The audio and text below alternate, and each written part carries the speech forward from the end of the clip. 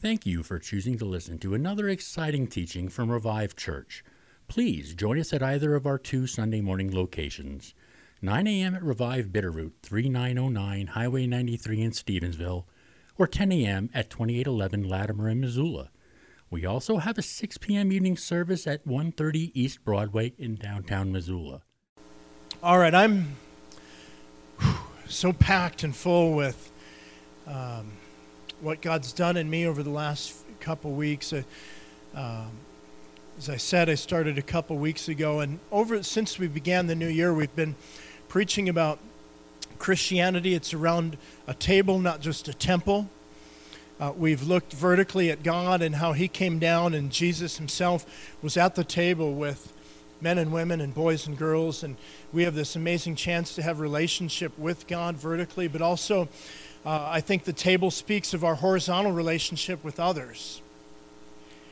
And that's what church is. Church was never meant to be an event. It was never meant to be a Sunday morning only kind of thing. It's meant to be a team. It's meant to be purposeful. It's meant to be personal, not private. People say, well, that's my faith. It's private. Well, I mean, it kind of is private, but it has to be personal with others. It has to be shared, right? You can't, yes, you have your faith, but you can't, it's not me, myself, and mine in the Bible. And so God wants us, like in Romans 12:5, Christ makes us one body and individuals who are connected, everyone shout connected to each other. We're meant to grow together. We're meant to challenge one another. We're meant to spur one another on. As I said 2 weeks ago, community is the place where we learn how to deal with our stuff. It's where we learn community. If you're not in community, you'll never learn how to deal. I know not all of us have stuff. Many of us are having a good day. How many know what having stuff feels like? Man, I got some stuff. It's in the context of community and family and church. And I just heard this last week. Church is God's plan to make up for when our earthly family has failed, or our earthly family hasn't met the mark, or earthly family hasn't gotten where it should be. God gives us another divine family that we plug into, and it helps make us whole. Amen. It's why we love to be in church today. It's personal. Faith is personal, but it really can't be totally private. And we looked at enemies of that relationship, and I'll review quickly the first three, and we'll get to the fourth one that I didn't get to a few weeks ago. I do want to say the reason the last 2 weeks for me have been a whirlwind. You're looking at me like you're always a whirlwind. I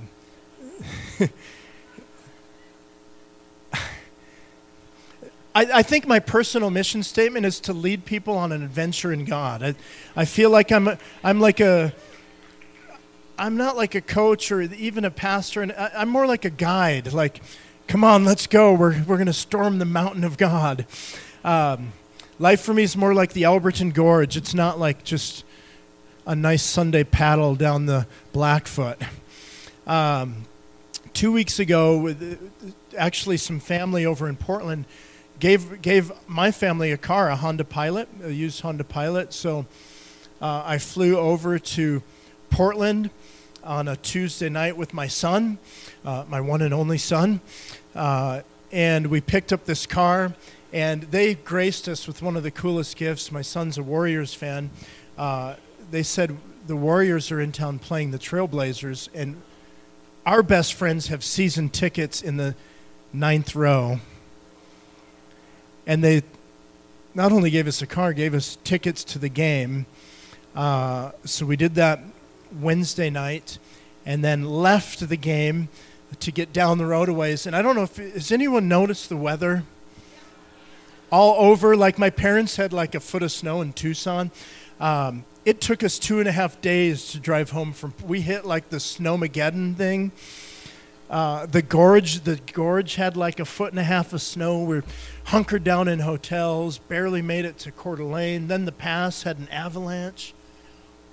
I mean, it was nuts. So literally all last 2 weeks ago was just disintegrated with me driving and my poor son in the back seat. Like my fists are clenched around the steering wheel all the way home. But we made it. And then this last week, I had the privilege of going to Santa Ana, California, between LA, closer to LA, between LA and San Diego, to Townsend and Cloud event called Ultimate Leadership. Townsend and Cloud, if you're not familiar with them, not now, don't get on your phones, but just Google Townsend and Cloud, or look up the book called Boundaries. They've sold millions and millions of books. I was gifted, been a blessed couple weeks, a chance to go to their Ultimate Leadership event with about 35 to maybe 40 people with Townsend and Cloud, who spent 5 days pouring into us and sharing truth. And it was honestly unbelievable. And I thought, wow, I could have used this 15 years ago going into ministry. And learning about their Christian psychologists who believed that the answers that we need for success are found in the Bible. And they sought out to prove that the Bible, you read the Bible, it's not going to make you crazy. It's actually going to make you a whole person. And so all their stuff is psychology based on biblical principles. And you're thinking, wow, he's going to like fix us now. But I went to this, it was actually amazing, and I share this not just to share about the trip, but in reference to the message. They put me in a team of 7 people from all around the country. I'm sitting by, as I sat down in the first session, I meet a guy to my right named Ontario, shake his hand, where are you from? He said, I'm from Dallas, notable church there. And I said, oh, which one? The Potter's House. He's their young adults pastor, sitting by me. And then in my team of 7, there's a girl who's on staff with Redeemer Church in New York City, counseling. She's a counseling pastor in New York City. They have a team of 50 people on staff as counselors at their church. And this blew my mind. She came with another girl that their church sponsored them to go. And then while we're at a lunch, another girl over here heard them talking and said, are you guys from Redeemer? And they said, yeah. And she said, so am I. I just got hired last week, and I'm here too. They worked at the same church and didn't even know. That's a big church. So they didn't even, know that, oh, cool. Well, I'll see you at staff time. Or, and I'm from Montana. But ding ding ding ding ding ding ding. I got a pickup truck. I was way out of my depth. About half the people were business leaders at this event. And Townsend and Cloud, actually, they said 80% of their time is helping not only Christian leaders, but leaders around our country be healthy. Imagine that. And Henry Cloud, who's one of the guys, I met him, and he said, well, where are you from? I'm Josh from Montana. He said, I was just there. I was in Bismarck. Right. I said, that's in like I didn't even know. It was so confusing, I drew a blank. I said, that's in like Dakotas. That's not us. And he said, he travels so much, he opened his phone. Well, let me look. He goes, oh, I was in Bozeman. Right. So I said, what church? Because I think church setting, that's my default. And he said, no, I was with the Yellowstone Club up at Big Sky, and their executives brought me in to do coaching with their team. And so these were the guys I got to be with, and they shared an amazing truth. And I hope over the next few weeks to maybe share some of the things I gleaned. But what was more remarkable was the team of 7 people I was with for 5 days. We took what they talked about and hashed out issues. We prayed for one another. We had a kind of someone who was helping our group learn and pray for one another and dive into issues of the past. And that group of 7, we became amazingly close. And what I took away more than anything was when you get in healthy, challenging, godly community, things happen. I've probably gotten about, 35 texts from this group of 6 other people since we've all praying for you. How's Montana? Man, I just got home to New York. Man, I just got home to Delaware. How are you doing? And something happens when we get in the trenches and true community happens. And I want to capture just that thought as we conclude this table series. God connects us. We're one body and many individuals who are connected to each other. And just for me, getting connection with people I've never met from the body of Christ, all Christians, and being challenged to grow and be a better leader was stunning. And I want to challenge us as a church and as a community. Let's just not be people that sit in chairs and stare at the back of someone's head on a Sunday and leave. I believe God wants to make us an incredibly deep and purposeful family. So, relationships break down super easy, don't they? Just to review, and I want to get this. Guys, especially as a charismatic church, we often get the vertical, connecting with God. Worship was amazing today. Jim and Callie, incredible. I think we get that. Man, God's our answer. God's our help. But if we don't have the horizontal, the connection with people, we will dry up and die in our faith. And so we grow this way to God, and we grow tighter with each other, and that makes us strong believers. And so maybe you have strained relationships or strained marriage or even things in your childhood that have affected you. God is the healer. Come on, God's the healer. We looked at the first thing a few weeks ago. Selfishness destroys relationships, doesn't it? And we talked about how selflessness is the antidote. It's the prescription. It's the RX. It's this being selfless helps us get over selfishness. I joked about when the baby cries, or if you've ever raised kids and you hear the baby crying and you're one of the parents who lays in bed pretending to be asleep. You're laughing because you did that. Are they going to get up? A few times my wife said, I know you can hear them. You're right, babe. The second enemy that kills relationships is pride. Pride, being prideful, being haughty, arrogant spirit, and God's answer is humility.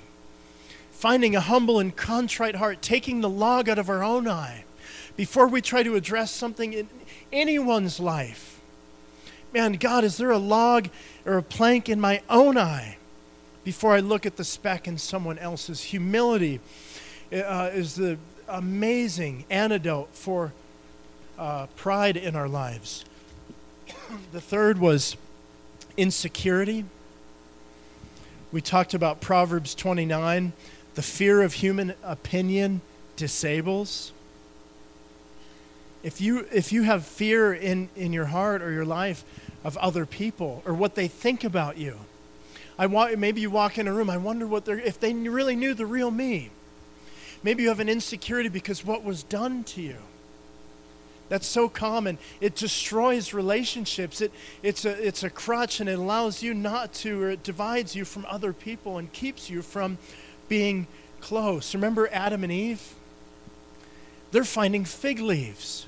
They're totally insecure. Why? Because they had sin in their life, and they couldn't approach God, and it said they were naked and ashamed.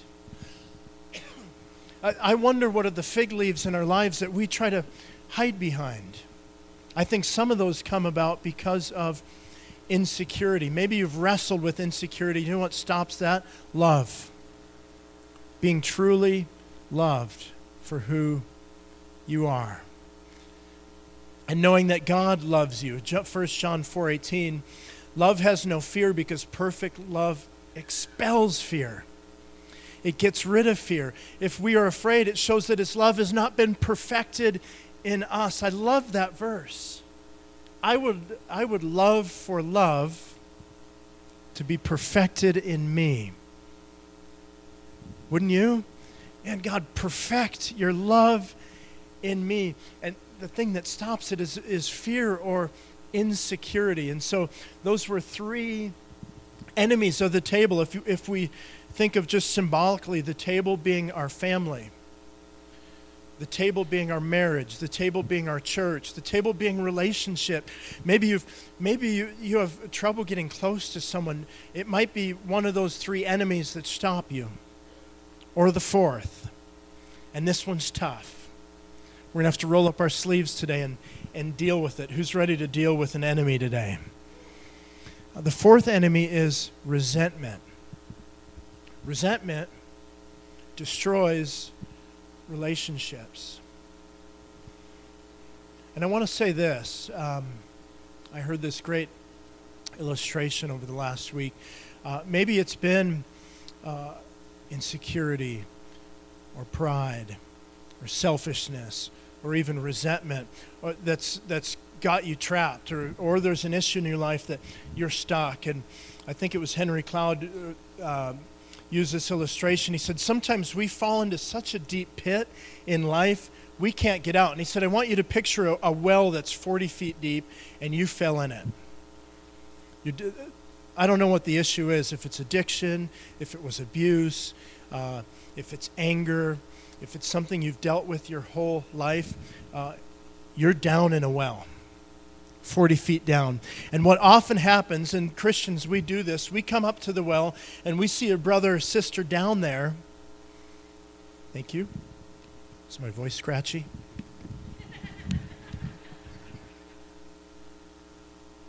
Now I had one up here and I forgot about it. Thank you. Thanks, John. Maybe you're down in the well. You know what you don't need in the well? Is someone to tell you you're in the well. Man, you've got issues. Why did you do that to yourself? Didn't you see the well there? How did you get down there? Or you shouldn't have got yourself in that place. Come on, does that help anyone? Pointing out the issue, man, you're really messed up. I know. Right? Or even, let me throw you a rope. Let me throw you a prayer. Sometimes even as well-meaning Christians, someone's down in the well, and we want to try to help them, but we're shouting from way up here. Do you know what we need to do if we're going to be a community? If we're going to be connected? If we're really going to help one another? Do you know what you need to do? Jump in the well with them. Get in there, get in with someone with them and say, man, I'm going to help. It's not even about advice. I'm going to get in here and help you through this. I'm just going to be with you and listen. I'm going to be with you and pray with you. I'm going to be with you and encourage you.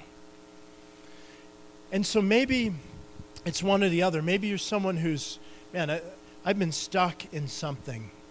God wants to see you set free today. Or maybe you're someone who's willing to help or even offered to help. Pray to the Holy Spirit for wisdom. Man, how can I get in the well with someone else and help lift them out? Amen? Resentment destroys relationship. To worry yourself to death with resentment is a foolish, senseless thing to do. That was one of Job's buddies. And I know they didn't give the best advice, but it really is true, isn't it? To worry with resentment. It's a senseless, it's a foolish thing to do. And Job's going, hey, I'm in a well here. And he had all his friends coming to give him advice. But we know that, don't we? Resentment is a huge disabler. Resenting family, resenting a relationship, resenting what happened to you. They quoted the stat, and I don't know the study, but did you know 85% of the things you worry about won't happen? How many of you guys are chronic worriers? You worry about worrying. If you this is you totally. If you go lay your head on the pillow at night and you start thinking about everything that could happen this week, you need freedom, right? Worry, resentment, worrying won't fix anything.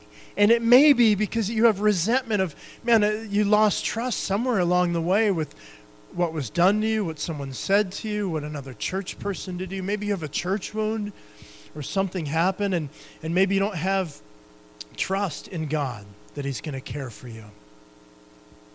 It's really a lack of trust in God. And the other 15%, life happens, doesn't it?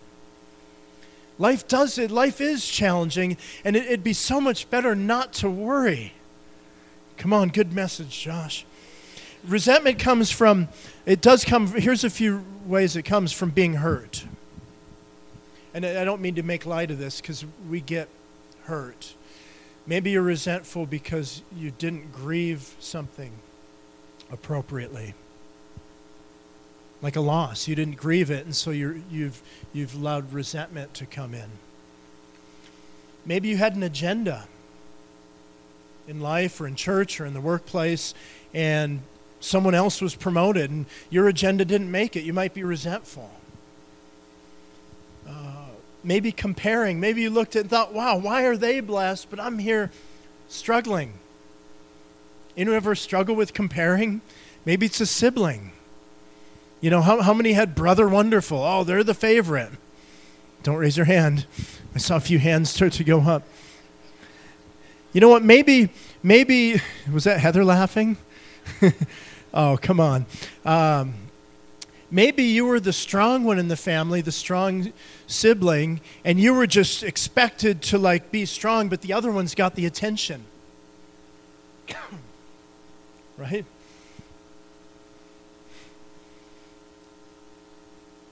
This is real stuff. I don't want to make it awkward, but it's real stuff. Maybe comparing. Maybe you compare. Maybe you had a family I have a great family, and Mom and Dad, if you're listening to this, I forgive you. We had a great family, but I'm not sure we were brilliant, to borrow an English phrase, at talking about issues. It's kind of like things would happen and we would all know it, but never really talk about it. And it's like, okay, we're through that. It's under the rug, right? Let's onward, Christian soldier, be strong. As kids, parents, hear me. I think we could do a better job as Christian parents of let's talk about stuff. I mean, kids are hearing so much in school these days. I think we'd rather err on over communication in this day and age. Let's talk about stuff. Maybe you're in a family that just never dealt with issues. You can tell I have some resentment about that, or have had to pray about that, because we just didn't deal with things sometimes. I'll give you an example since you're staring at me and you're real quiet. My brother had cancer, contracted, I don't know the right word. Ding, ding, ding, ding, ding, ding, ding. He had cancer when he was 5. And my parents were in between medical insurance. My dad in his 40s at that time was basically retired and lost everything. And so he moved away to work for a while, which caused a separation between my parents for a season. I don't know if I've shared that with you guys. I probably have, because I'm a classic oversharer. And I have issues.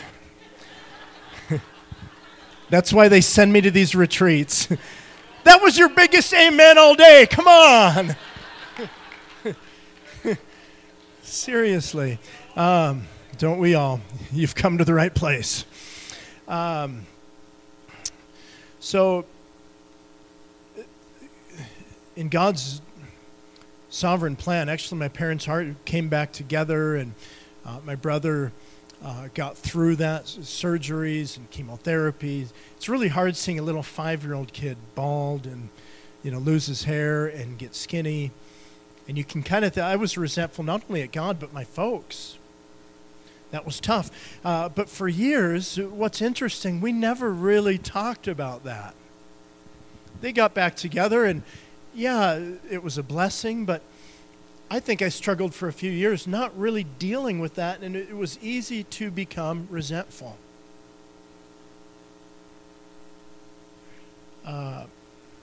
And I have to say, they have been brilliant. In the past, we have had some talks at the table. Mom, Dad, I was really ticked off at you. Choose my words carefully. I really was ticked off. And sometimes it's so helpful you have to have those conversations. You have to deal with resentment will destroy. It's an enemy of the table. It's an enemy of family. It's an enemy of community. Is anyone hearing me today? We have to be so honest. And, I'm on the wrong page, for crying out loud.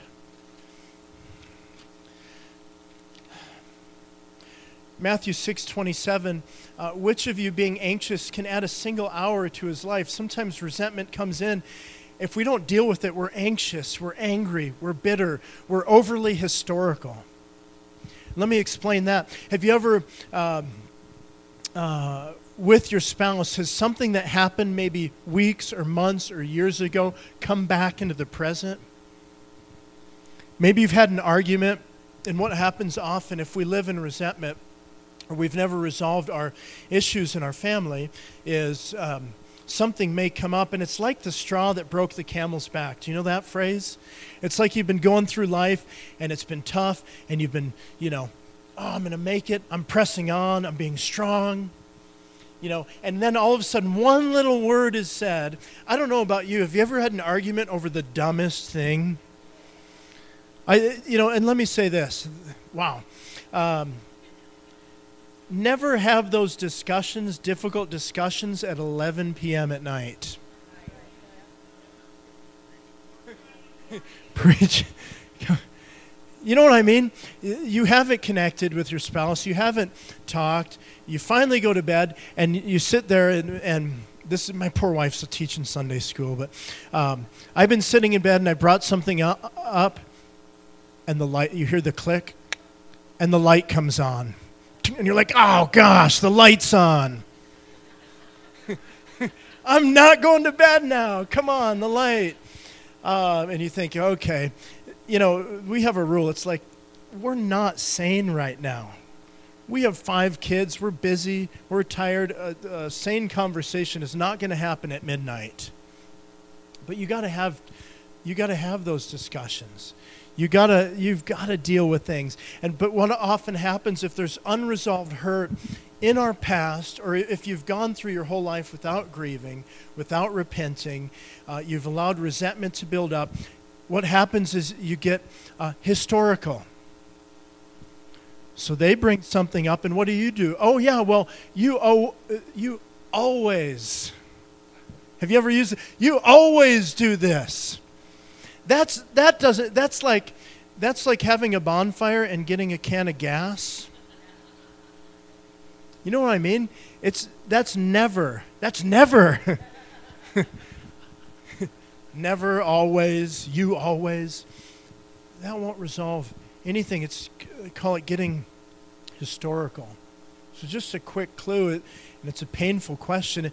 If you find yourself getting historical, you probably have resentment. You probably have unresolved issues. You've got to fight. It makes you anxious. It makes you wonder what they're going to say. It makes you edgy, where it is the straw that breaks the camel's back if you're someone that blows up. or gets easily angered, need the power of the Holy Spirit to come. And maybe you need help walking through some healing. Good word, Pastor Josh.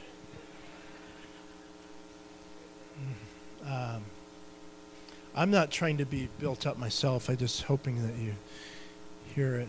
Psalms 73, since my heart was embittered and my soul deeply wounded, I was stupid and could not understand.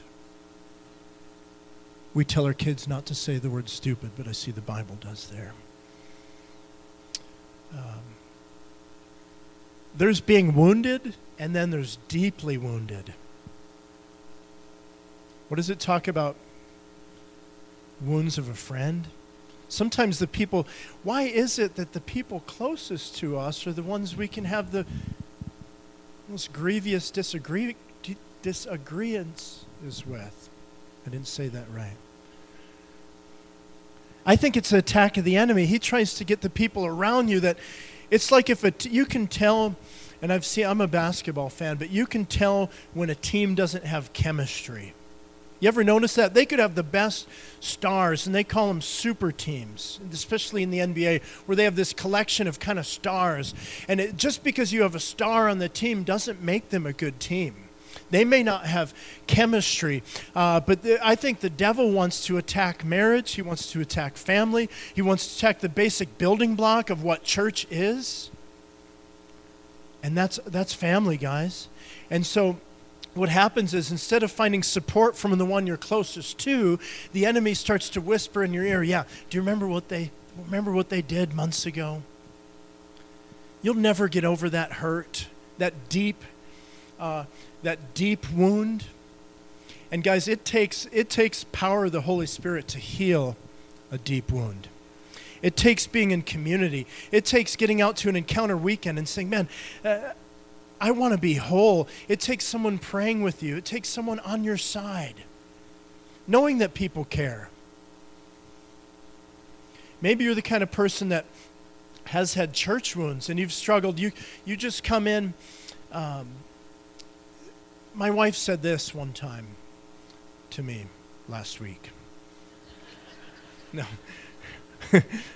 This is actually a couple of years ago, but she said, babe, it's like you always have your armor on. Is it Galatians 5, the armor of God? Ephesians 5? Ephesians 5. My Bible degree is from the U of M, so it's just coming to mind. This wasn't in the notes. The armor of God in Ephesians, put on the helmet of salvation, the sword of the Spirit, the breastplate of righteousness, feet shod with the preparation of the gospel of peace, right? All the belt of truth. All these things, we go into battle, and onward Christian soldiers, and we are taught to fight, right? The weapons of our warfare aren't carnal, but mighty in God through the pulling down of strongholds. We are fighters. You guys are survivors. You're intercessors. You pray and you battle and we contend. Someone say a huge amen. That's who we are. But the sword of the Spirit isn't meant for family. It's really, I know iron sharpens iron, but when it comes to brothers and sisters in Christ, Jesus did challenge his guys, but he often brought the towel. He washed their feet. He was the servant of all. I didn't come to be served, but to come to serve, but to be served and give my life as a ransom. And it was through a difficult season in ministry where my wife said, man, you seem edgy. You've been fighting too long. We need places where we can take our armor off. People we can be honest with and open with and pray with and not defensive against. Do you have your armor on all the time? Sarcastic, edgy, kind of gnarly? And God needs to come. You're dealing with, look, we all blow it. We all make mistakes. It's what the Bible calls sin. I sin, you sin, the Pope sins. Right? We are all sinners. I don't bat 1,000. Why are you telling me this? Because not all of us add up to God's standards, and that's why we have conflict, because we're people. Right? And because we're all imperfect, and because you're imperfect, you're going to hurt people. That's encouraging. We do. It's life. We hurt people, and we say silly things. Have you ever said the wrong words, and you were like, oh, words, come back. Words are like toothpaste. If you squeezed all the toothpaste out, and have you ever tried to get it back in the tube? You can't. It's out. It's gone.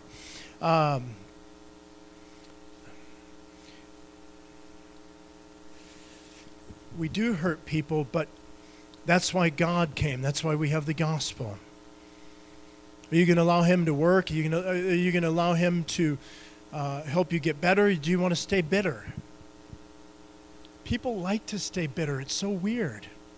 Because they're so used to being, they've grown comfortable or codependent with their life that they've let bitterness be the norm instead of health. That's resentment. Mark 6:19. There's this incredible scripture. I won't have you turn there, but it's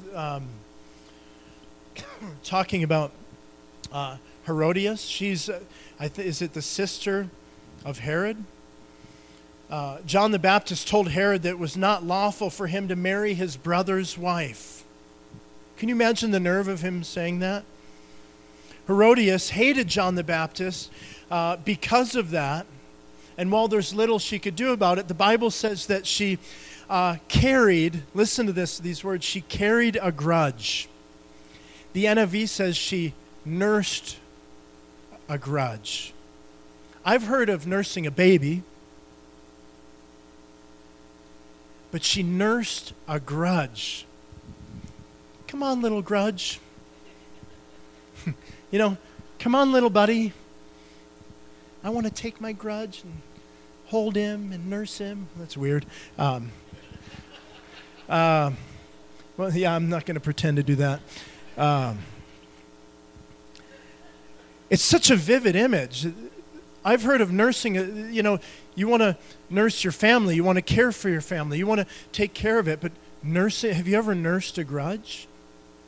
If you've lived in resentment, you have.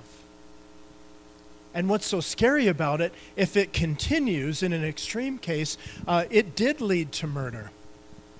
In John's case, she had such a grudge, they asked for his head. Right? John is beheaded, pulled out of prison. Resentment and grudges and holding something against someone is so dangerous to our health.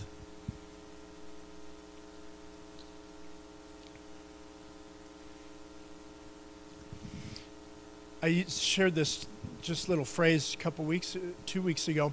Experience and history tell us that in marriage, opposites attract. How many would find that is true in your marriage? You can lift your hand in this part.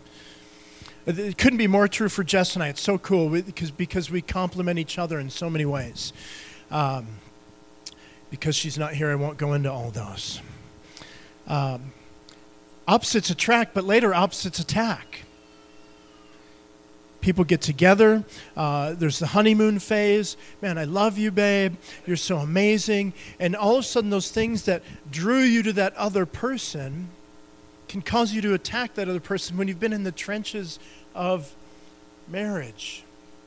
Hebrews 12:15 says this, look after each other. Watch out that no bitterness takes root among you, for as it springs up, it causes deep trouble, hurting many in their spiritual lives. Isn't there a flower, the bitter root? And this issue, I'm glad I took one message to look at this because selfishness and pride, the others we talked about, are super challenging. Resentment is like a bitter root. It's not just something on the surface. I want to go after something deeper. It's something deep down in your life, and there's a root of bitterness that grows down, and it affects your whole life. If it's not pulled out by God from the root, there's no way to move ahead. Some of you try to deal with habits in marriage or in life, but those are just symptoms. And there might be a root of bitterness that God today, by His Spirit, wants to say, hey, let's pull that out. Let's start today. And maybe it's a healing process, but God, through His power, there is hope in God. It's the words that Robin and Bob shared during worship. There's hope, and there's freedom, and there's life, and God is so good. Have you been nursing a grudge? It's time to cut it off, right? So what's the antidote? What's the prescription, the RX? Enough bad news? Who's ready for the good news? The antidote is forgiveness. So simple.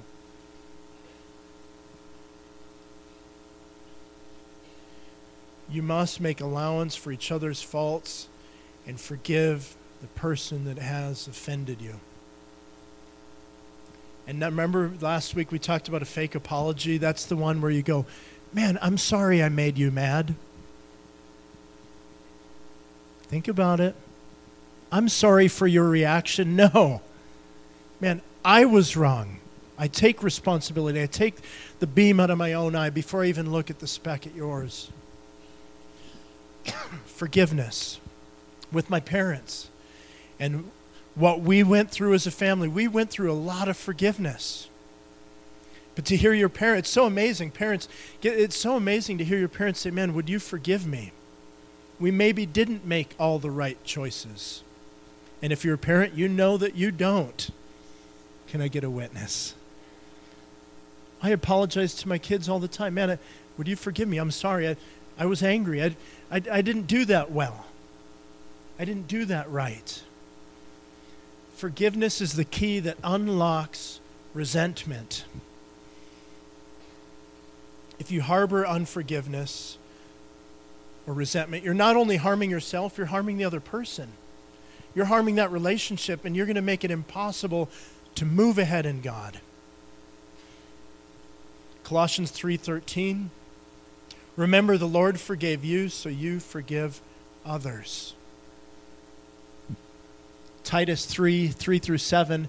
Once our lives were full of resentment and envy, but then, everyone say, but then, Christ saved us, not because we were good enough to be saved, but because of His kindness and love by washing away our sins and giving us the new joy of the indwelling of the Holy Spirit, all because of what Jesus, our Savior, did so that He could declare us good in God's eyes. Wow. The Lord says, forget what happened before. Do not think about the past. I'm going to do something new. I will make rivers in a dry land. Thank you, Lord, for hope.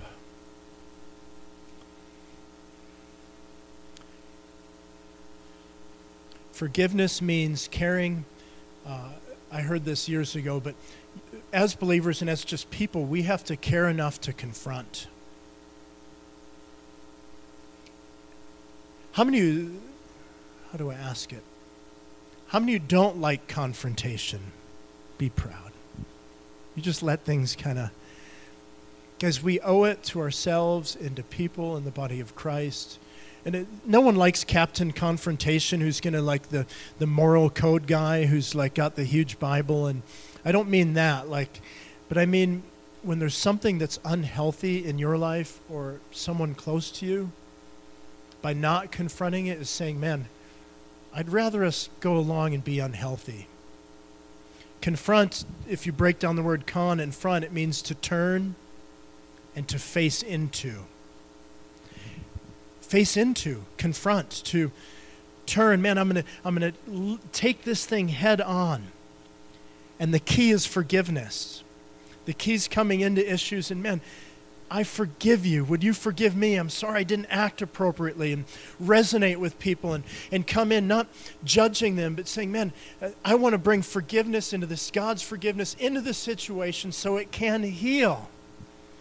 And if you're a believer and you don't offer forgiveness, but you've received the Bible's saying is, man, you've gotten God's forgiveness in your life. So how dare we not allow someone else to be offered forgiveness from us. Right? So forgiveness, if resentment destroys relationship, forgiveness heals them. It builds them up. One of the most resentful people in the Bible, here's the last meal. We've looked at all kinds of meals over the last few weeks. The Last Supper, we looked at the woman who broke the flask over Jesus' feet. Bruce talked about a week, it must be about 5 weeks ago, about the power of an ordinary meal and sitting at a table with people. We've looked at all these different meals, but there's one meal that stands out to me that is an example of resentment, and that's the story of what we call the prodigal son. Do you know that in Luke 15, is it? And it's called that, the prodigal son, but I might suggest it should be called the prodigal sons. Because it's really not a story about one son, it's a story about two sons. We look at the one who ran away and is kind of the wild child, but it's really about the second son who didn't come to the meal. He didn't come to the banquet. And if you don't know the story, there's a man with two sons. They're given their inheritance, or the youngest son demanded his inheritance, and he went off and he spent it in wild living. And he's basically destitute. He's eating with pigs. He's in a pig pen. The pigs he's supposed to feed. He's totally at rock bottom, and he comes crawling home. And the father, what does he do? Get out of here, son. Huh? What does he do? Welcomes him, runs to him, gives him a robe, gives him a ring, throws him a party. And the older son, the good son, see, one tried to find fulfillment in self-discovery. That's how he's going to find out who he is. I'm going to go experience the world. That's kind of our world today. Make your own rules, right? There's no absolute truth. Just go out and live your life. But the older son was the good son, right? The good boy. Didn't break the rules. He was resentful. Dad, here I've been all this while slaving away. If the first son is into self-discovery, the older son is a moralist. He's trying to get approval from the father by being good. In his view, obedience is the key. And this has been taught in Christianity for years, that the key to Christianity is obedience. No, obedience is something that we get when we know the Father loves us. It's in response to a gospel. We don't obey to be loved. We obey because we are loved. Right? And so one is off in the world. I'm going to have fun. And the other one is trying to get approval by being good. Both are wrong. Both are lost. Both are prodigals. One's lost out of the house, but one's lost in the house. And what happens to him? Resentment. So much resentment. He hates what happened to his younger brother so much that he leaves and isn't at the banquet. Think about that. And I wonder, in a room this size, what toll resentment has taken in our lives.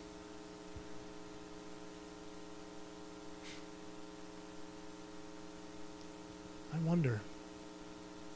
But I know God wants to erase that. Don't dwell on the past.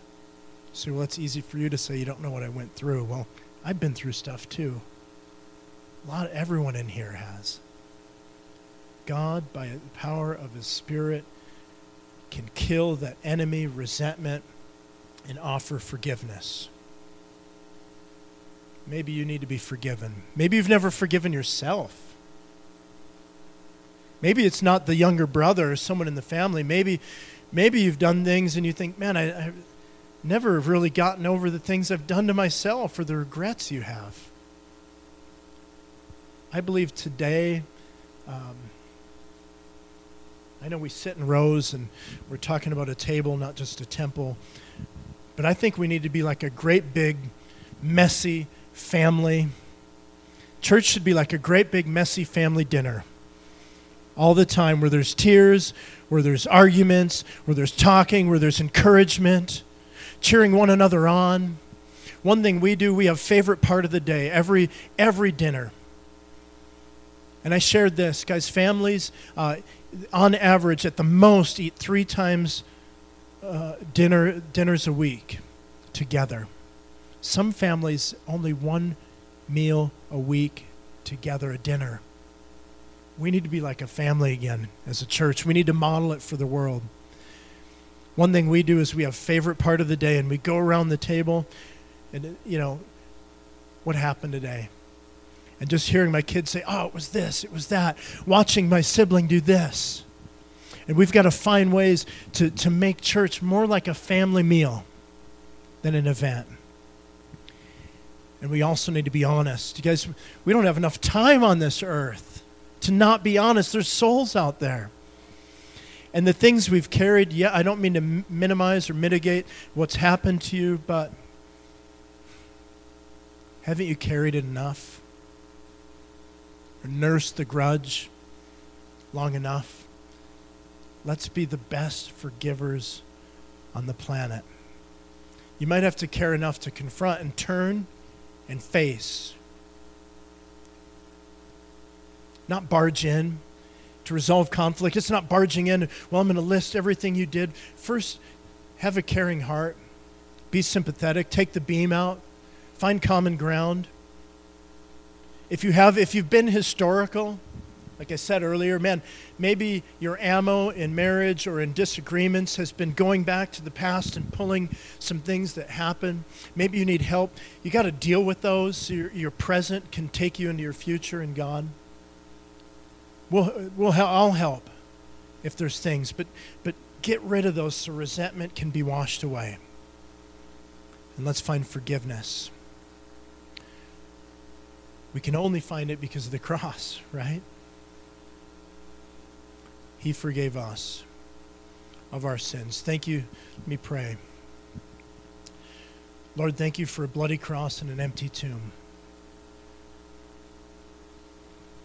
Those words that you shouted from the cross, you could have easily become resentful. But you said, Father, forgive them, for they know not what they do. And I have a feeling, just in the room, there could be all kinds of things that people might need prayer for today. They might be going home to a situation they need to grapple with. And I pray, by the power of your Spirit, help us be a church that comes to the table. And also, there may be people here today that don't feel welcome at the table. You might be feeling, man, if you knew what I brought. But we say that's nonsense. That's a lie of the enemy. You said go into the highways and the byways and bring them to this great banquet. Maybe there's people who've resented a sibling or resented their parents, or like the older brother, they have been good. They've been keeping check marks or kept score. But that's not how Christianity works. We pray today that by the power of your Spirit, would you bring healing and wholeness, freshness to our faith. And if anyone needs prayer, God, I pray you compel them to have someone agree with them today, to not go another day resenting. And if there's a difficult conversation, an honest conversation that just needs to happen, please help us be the best at that. Just not at 11 o'clock at night. In Jesus' name, amen. Thank you for allowing us to be a part of your lives. May God richly bless you in the upcoming year.